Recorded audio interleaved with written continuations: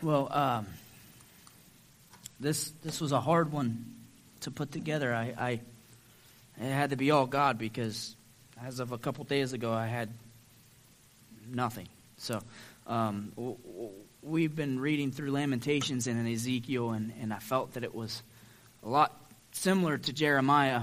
It's the same time frame. And so for some reason, this scripture about Jeremiah buying a piece of land and burying the deed just kept coming back to me. And I didn't know why, so I just went back to it. And as I began to just pray about things and even listen to scriptures, like God put more things into it. And so it's got to be God, because I was in panic mode on Friday. I'm going, God, you got to do something, because and as you're preparing to preach, a lot of times like you feel like you're on heightened alert, like I'm listening, God, and I felt like I finally got to the point where I didn't have anything, but all I had was that one set of scripture that just kept coming back. So we're going to start in Jeremiah chapter 29 with verse 4. And before I start, beginning of the school year, it's pretty common for schools to hire guest speakers to come in and kind of motivate the teachers beginning of the year. And we had a really good speaker, and her message is hope. That's the basis for her message is hope. And she talks about all the scientific research. There are actually people whose job it is to study hope. And what she said is that hope, it can be distributed. That if you have hope, you can actually share your hope with someone else. And I thought it was interesting that they had to use science to because as a Christian, you know that. I mean, you constantly are feeding off of the hope of other people and the hope of Christ. But essentially what she said was, that if you are hopeless, you can't give anyone hope. And so I guess the message for tonight is, we can't be hopeless, church. We can't be.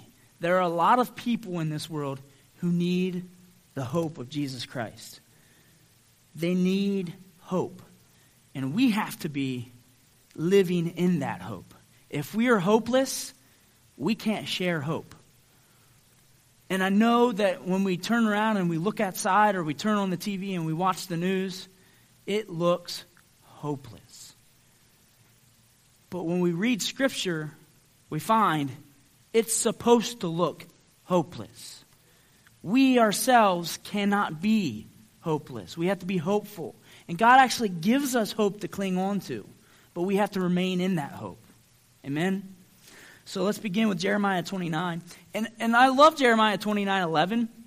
But I do feel that the prosperity gospel has hijacked that scripture and used it for a different purpose than what its context is. So let's start with chapter 29, verse 4. It says, "Thus says the Lord of hosts, the God of Israel, to all who were carried away captive, whom I caused to be carried away from Jerusalem to Babylon."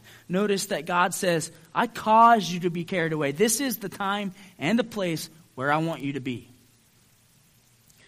"Build houses and dwell in them. Plant gardens and eat their fruit. Take wives and begat sons and daughters. And take wives for your sons and give your daughters to husbands, so that they may bear sons and daughters, that you may be increased there and not diminished." And notice God is telling the Israelites, continue on with your life.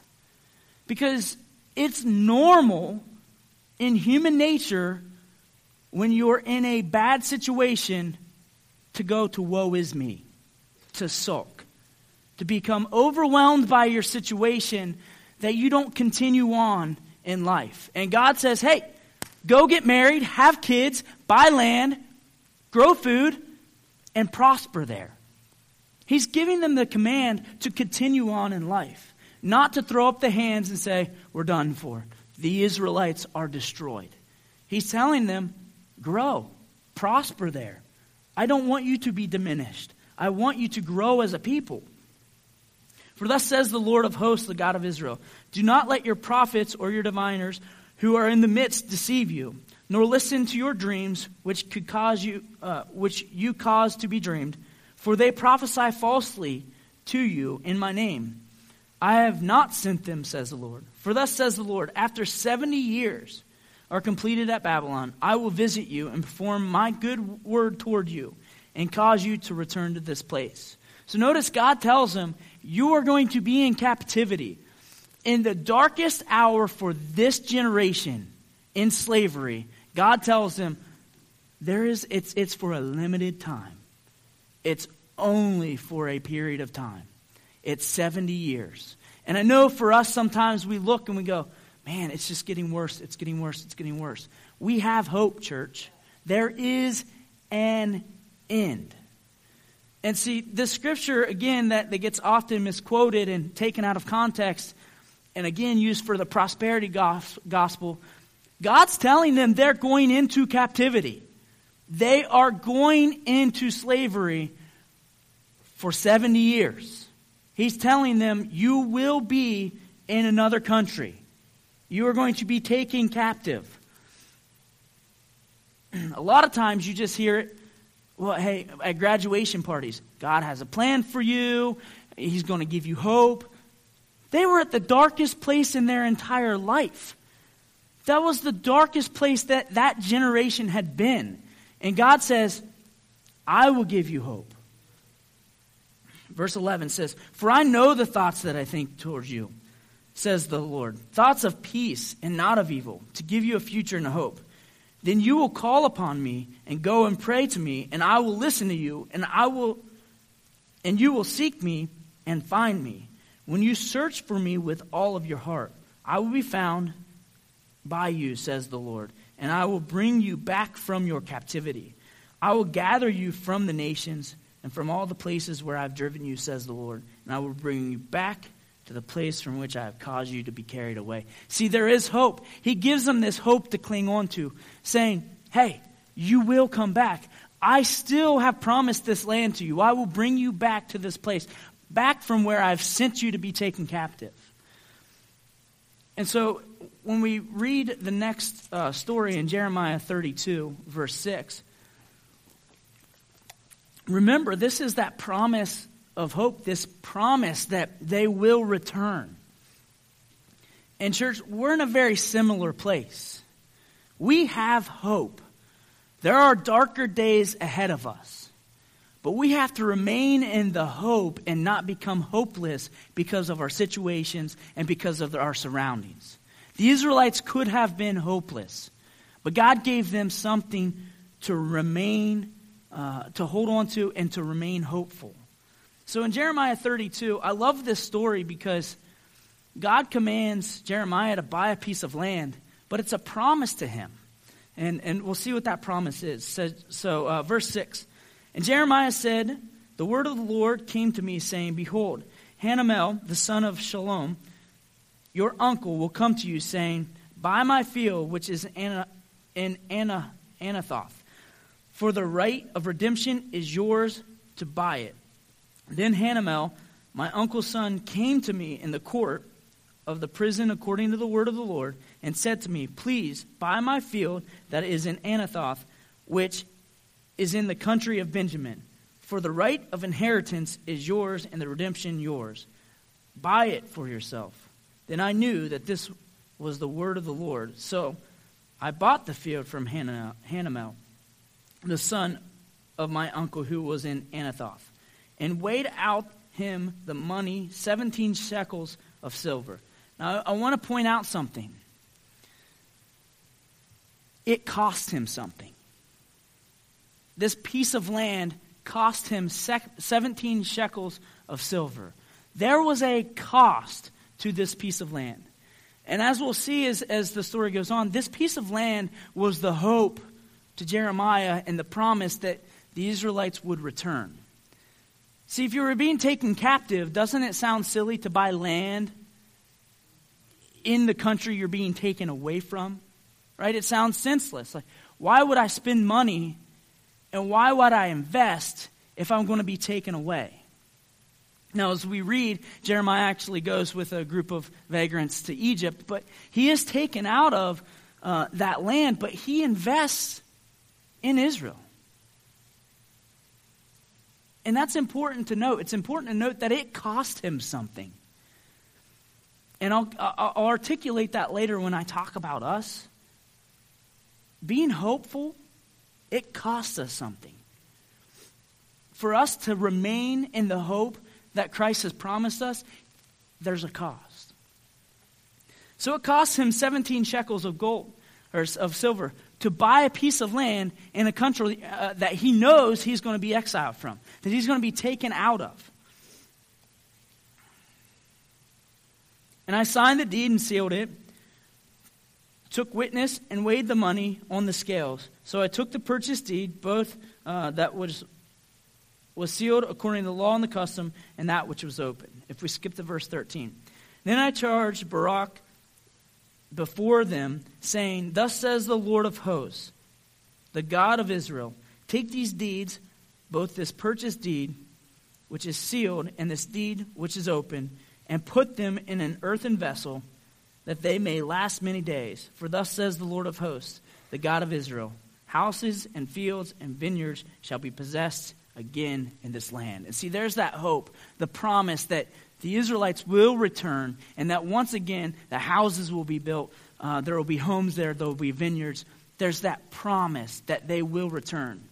And see, that allows the Israelites to cling on to that. And when you look at Jeremiah, this is a promise to him.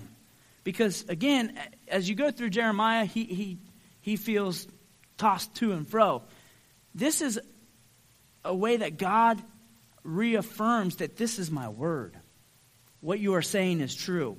And so he gets this plot of land. He takes the deed. He buries it. And again, it's that promise that Israel will return. And we have hope. Just as Jeremiah has hope. Just as the Israelites had hope that they would return. We have hope. And our hope is the second coming of Christ. That in the end, the King of glory is going to come. And all things will be made new. But church, there's a cost. There's a cost to us for that hope. Does that make sense? Salvation is free. But we have to give up many things to remain in that hope. We can't just turn around and look at what's going on outside and say, all is lost. What's my point here? What's my purpose here? So if we can, flip to Matthew chapter 24.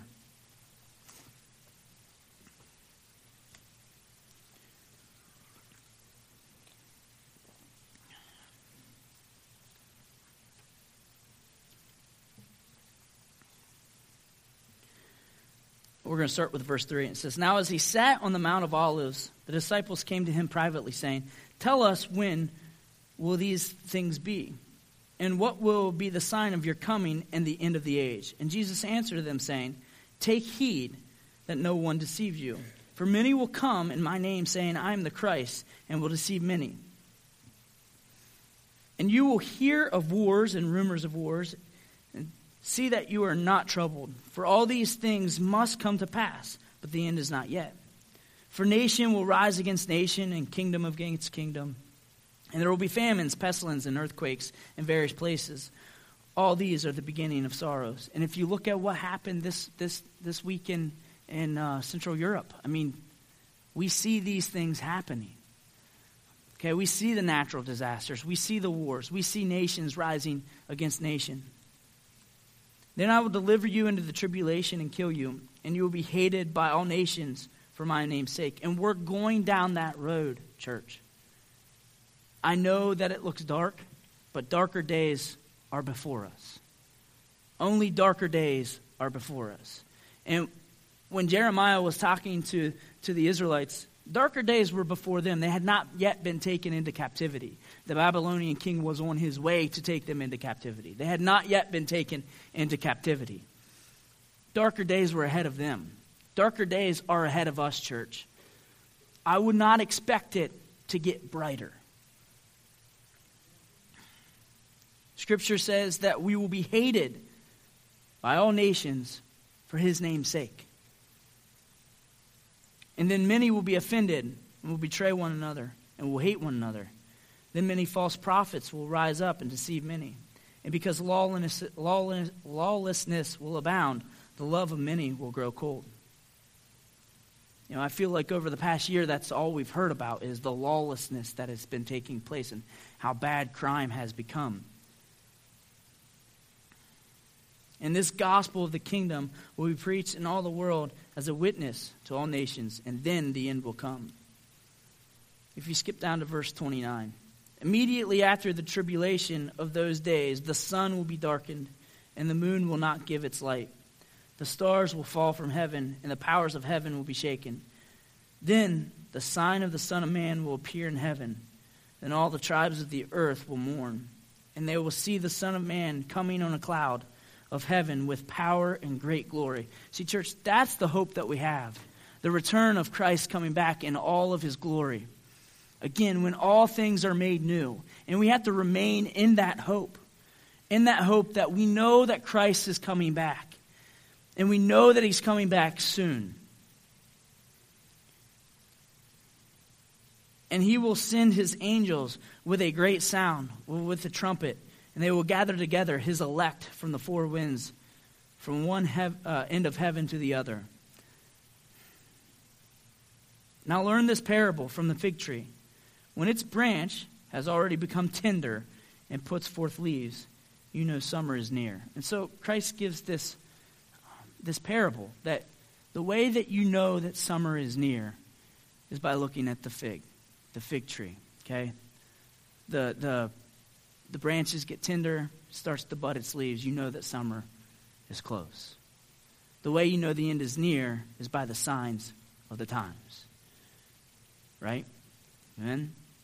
And that's, as we watch, it continues to grow darker and darker and darker. And I feel like time and time again, it's like we add one more thing to the list of things that happen. So you also, when you see these things, know that it is near, at the doors. Assuredly, I say to you, the generation will not, by no means pass away till these things take place. Heaven and earth will pass away, but my words will by no means pass away. But of the day and the hour no one knows, not even the angels of heaven, but my Father only. But as the days of Noah were, so also will the coming of the Son of Man be. For as in the days before the flood, they were eating and drinking, marrying and giving in marriage, until the days of Noah, the day that Noah entered the ark, and did not know until the flood came and took them all away.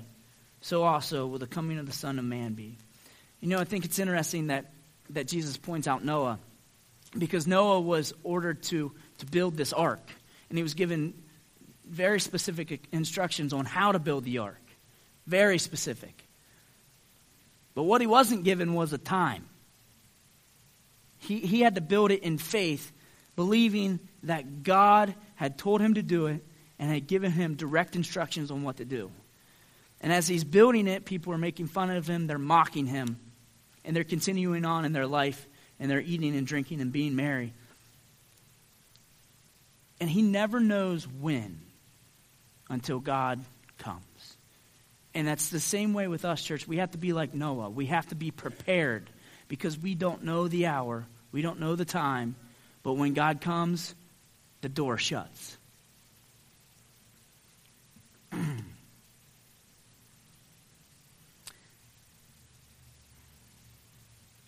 they did not know until the flood came and took them all away. So also will the coming of the Son of Man be. Then 2 men will be in a field, and one will be taken and the other left. 2 women will be grinding at the mill. One will be taken and the other left. Watch, therefore, for you do not know what hour your Lord is coming. But know this, that if the master of the house had known what hour the thief would come, he would have watched and not allowed his house to be broken into. Therefore, you also be ready, for the Son of Man is coming at an hour you do not expect. Which means we have to be watchful. We have to be hopeful for his return. Always on guard. As odd as it sounds, this is our hope, church. That's where our hope lies. is in the return of Christ. We don't know when. That's our hope. And again, if we are not hopeful, if we're hopeless, we cannot be the hope that other people need. If you will, turn to chapter 25.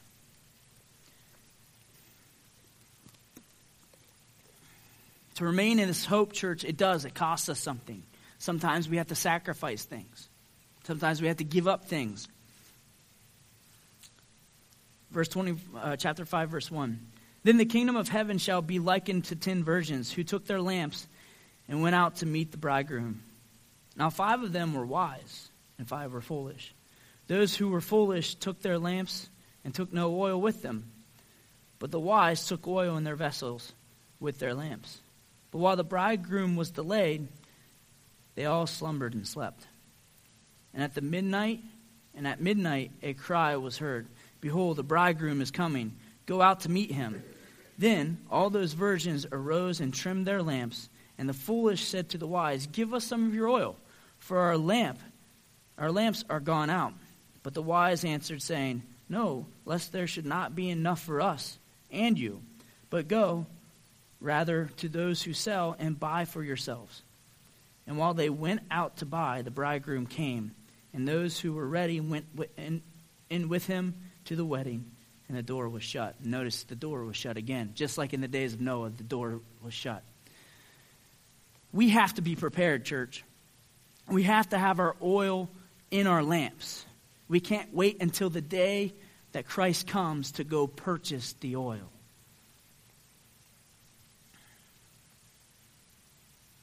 Afterward, the other virgins came also, saying, Lord, Lord, open to us. But he answered and said, Assuredly, I say to you, I don't know you. Watch, therefore, for you know neither the day nor the hour in which the Son of Man is coming. What the Scripture is telling us is to always be ready, to always be prepared. We have to live in that hope, knowing that Christ is coming. That he's coming, and he's coming soon. And he tells us that in Revelations. He says, I am coming quickly. Verse 14, For the kingdom of heaven is like a man traveling from a far country, who called to his servants and delivered his goods to them. To the one he gave 5 talents, to the other 2, and to the other 1, to each according to his ability. And immediately he went on a journey. Then he who had received 5 talents went and traded with them and made another 5 talents. And likewise, he who had received 2 gained 2 more also. But he who had received 1 went and dug in the ground and hid his Lord's money. After a long time, the Lord of those servants came and settled accounts with them. So he who had received the 5 talents came and brought the 5 other talents, saying, Lord, you delivered to me 5 talents. Look, I have gained 5 more talents besides them. His Lord said to him, Well done, my good and faithful servant. You were faithful over a few things. I will make you ruler over many things. Enter into the joy of the Lord. He who had received 2 talents came to the Lord and said, You delivered to me 2 talents. Look, I have gained 2 more talents besides them. His Lord said to him, Well done, my good and faithful servant. You have been faithful over a few things. I will make you ruler over many things. Enter into the joy of the Lord. Then he who had received the 1 talent came and said, Lord, I knew that you were a hard man, reaping where you had not sown, and gathering where you had not scattered seed. And I was afraid, and I went and hid the talent in the ground. Look, there, you have what is yours. The Lord answered to him and said, You wicked and lazy servant, you knew that I had reaped where I had not sown, and gathered where I had not scattered seed. You ought to have deposited my money with the bankers, and at my own coming I would have received back my own with interest. So take the talent from him and give it to the one who has 10 talents. And when you look at this, church, it's important to note that they had to work for what God had given them. God had given them a certain amount of talents, and they had to continue to work in those gifts, to share and to go out, and they traded with people. And they didn't just sit back and rest. We can't just cower back and step away and say, hey, I have this hope that's in Christ. I'm going to dig a hole and I'm going to bury it. We have to go and make known what our hope is. That's how we give hope to other people. We share the hope. We share the hope. And it was funny, I gave Aunt Maria a hug down here at the altar, and she said, I asked her if she was thankful for just, it's awesome to me. I know it's sentimental for me, but just seeing my cousins play music and lead worship, and I said, isn't it awesome how great God is? And she said, yeah, it is. And I just look across the church and I say, man, who's in charge? But think if Bruce wouldn't have shared his hope. Think if Bruce would have hid his hope. Think about it. Rob and Maria, Zach, Austin, Keith, Nate, Amber, Kirsten, Lenny, Teresa, Carrie. I mean, it goes on. And that's just in this building. The effects that God has when we share our hope. See, if we take our hope, we take what God has given us and we hide it. We take that talent and we just dig it and we put it in the ground. We say, God, I know that you're hard, and you know, I'm not going to have any friends if I talk about you, and people are going to despise me. And it's hard. It's hard to be a Christian in 2016. I can't do it. I'm just going to, I love you. I know your hope. I know you're coming again, and I'm going to hold on to that, but I can't share it with anyone.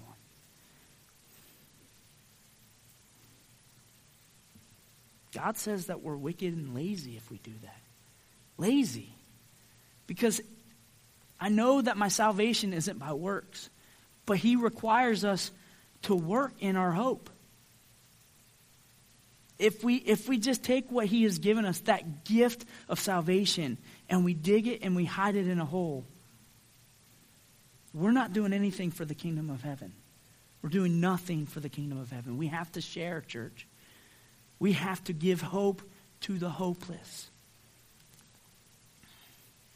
For everyone who has more will be given, and he will have abundance.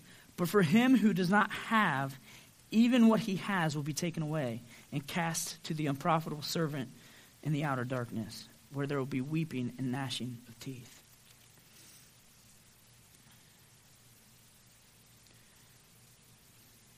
You know, and I'll continue on. I don't have this, but let's go on with Matthew 25:31.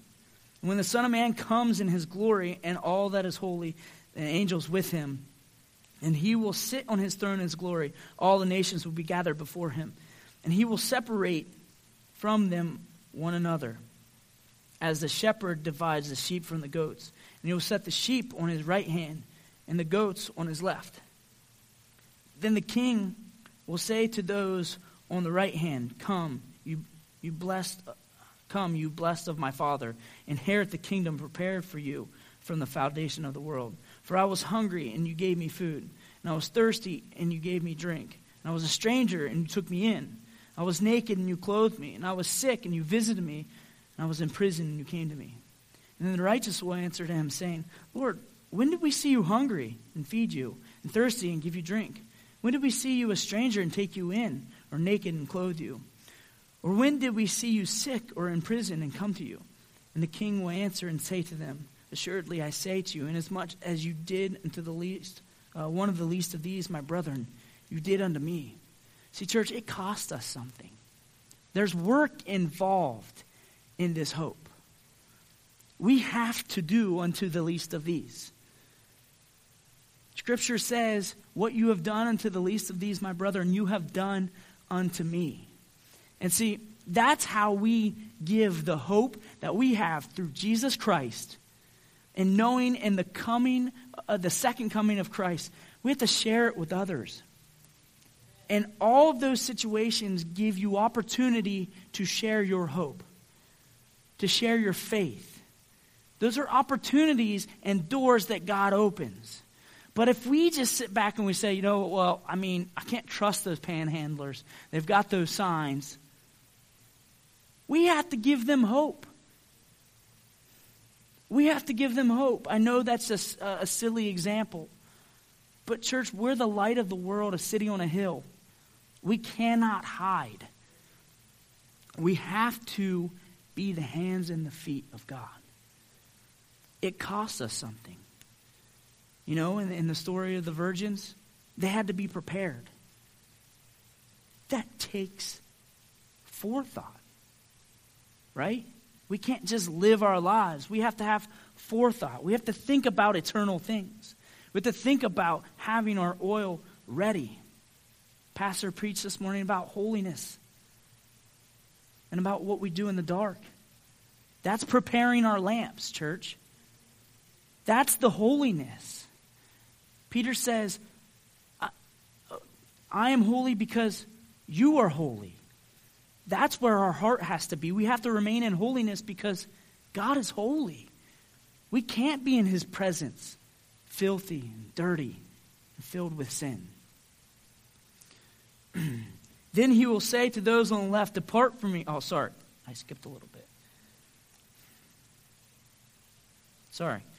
Then he said to those on the left hand, depart from me, you cursed, into everlasting fire purged for the devil and his angels. For I was hungry and you gave me no food. I was thirsty and you gave me no drink. I was a stranger and you did not take me in. Naked and you did not clothe me. Sick and in prison and you did not visit me. Then they will also answer him, saying, Lord, when did we see you hungry or thirsty or a stranger or naked or sick or in prison and did not minister to you? Then he will say and answer them, assuredly, I say to you, inasmuch as you did not do to one of the least of these, you did not do it to me. And these will go into everlasting punishment, but the righteousness into eternal life. See, church, we have hope, but that hope takes action. We have to work for that hope. Just as Jeremiah, it cost him 17 shekels of silver, we have to put forth our energy, our time, and we have to think. We have to think about helping the least of these. We have to do work for the kingdom. I'm not talking about gaining salvation through your works. I'm talking about you have salvation, now it's time to work. It's time to work, church. The world is hopeless. You have the hope. It's time to share the hope. We can't sulk in all of the evil that's taking place. Scripture says it's going to take place. It's going to happen. It will only get worse.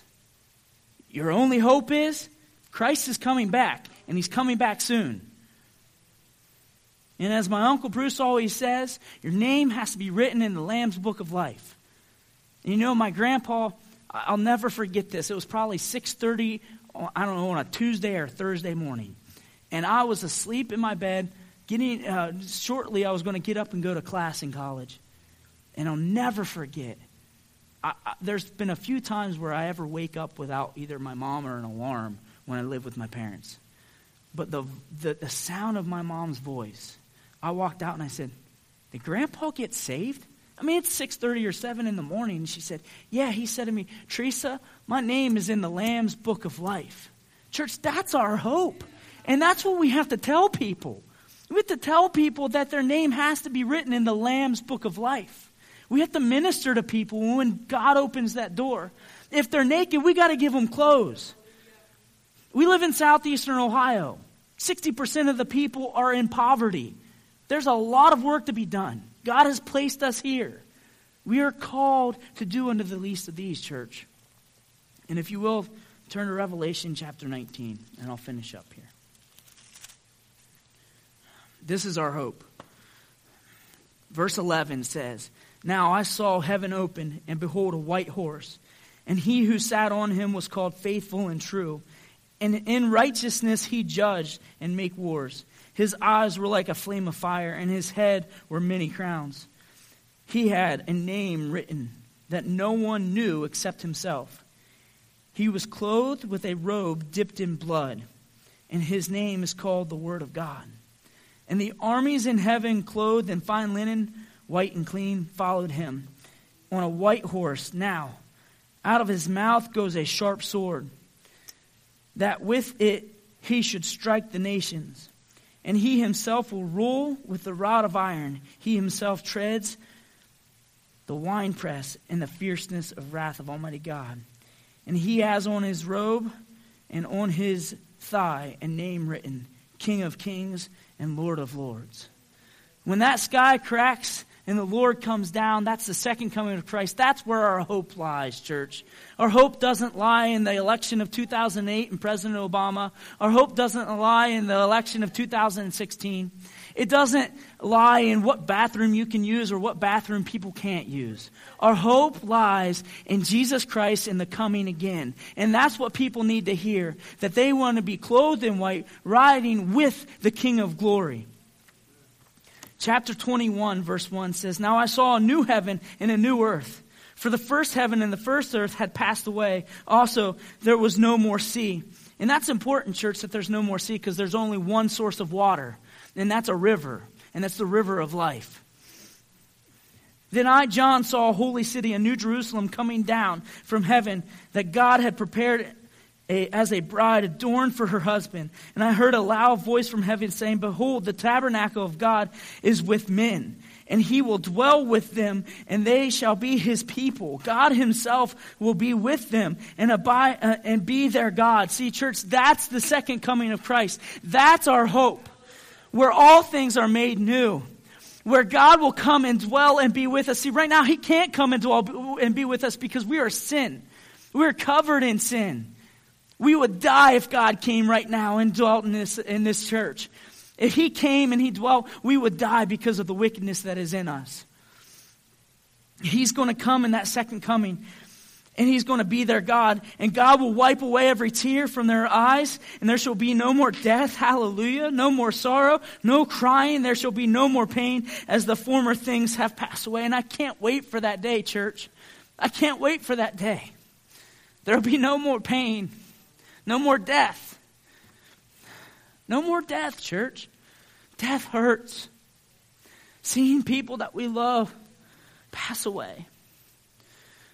That's our hope, church. Our hope doesn't lie in if we make it to 72 or 96. Our hope lies in that Christ is coming again, and when he does, there's going to be a new heaven and a new earth. All things are going to pass away. All things will pass away, and all things are made new. There will be no more tears, no more pain. Then he who sat on the throne said, Behold, I make all things new. Church, can you not wait for that? He will make all things new. This carnal nature will be gone. I can't wait, church. I can't wait.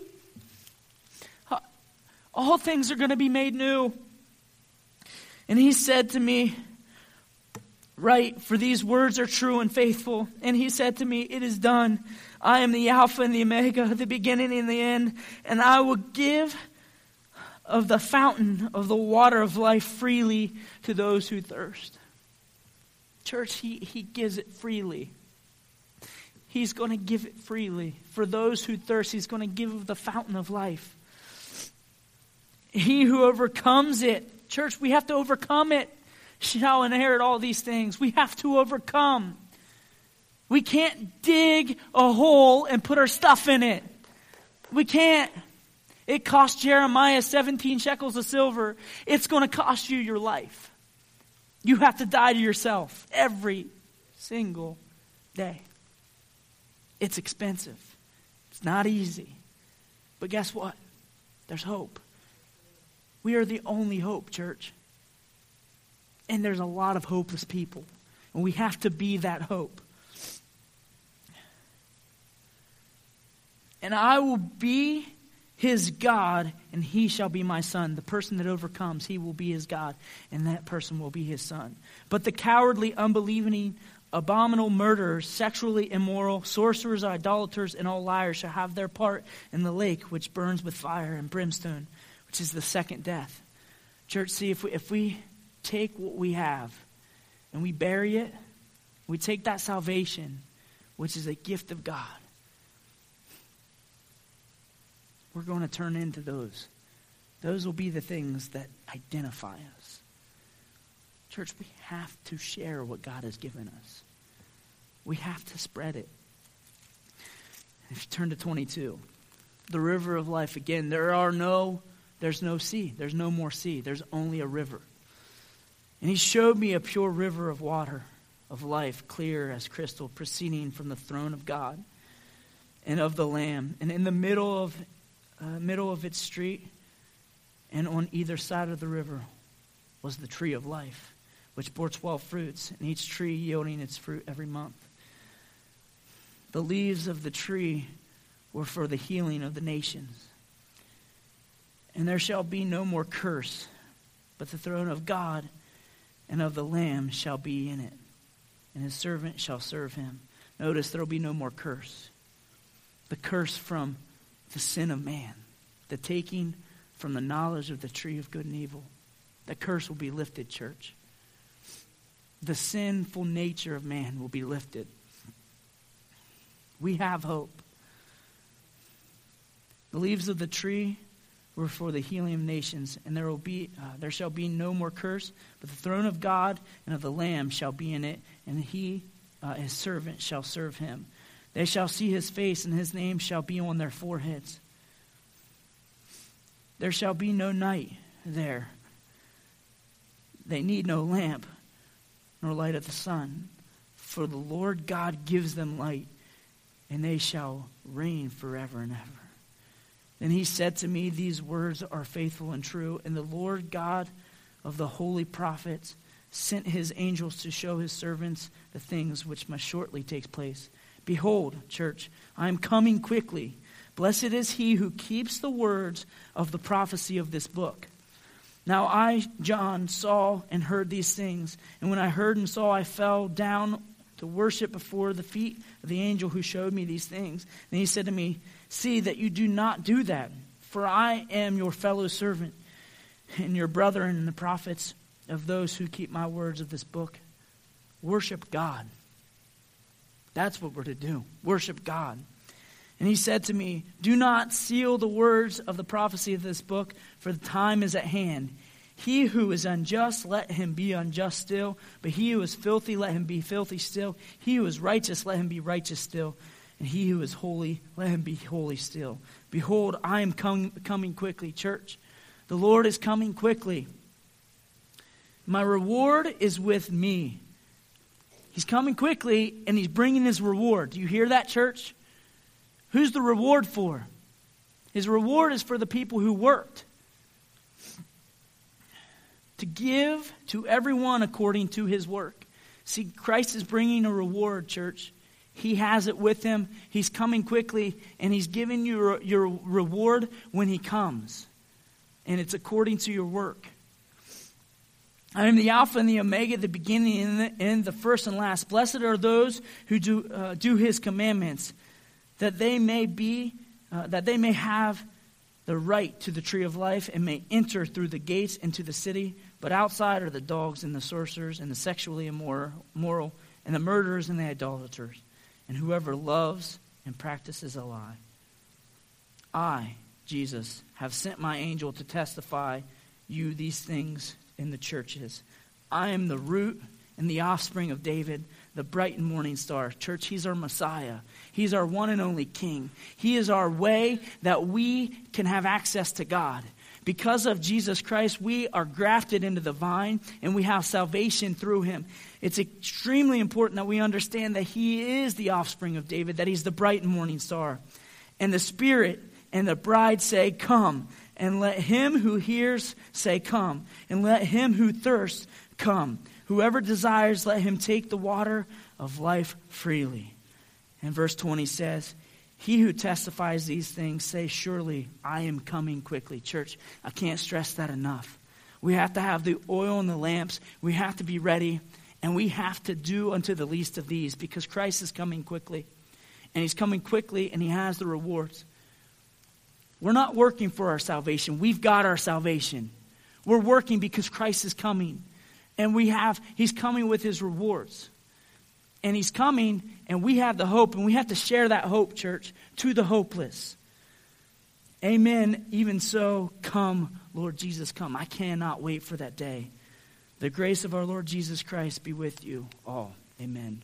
Church, these altars are open. Christ is coming, and we have to be the hope to the hopeless. I can't stress that enough.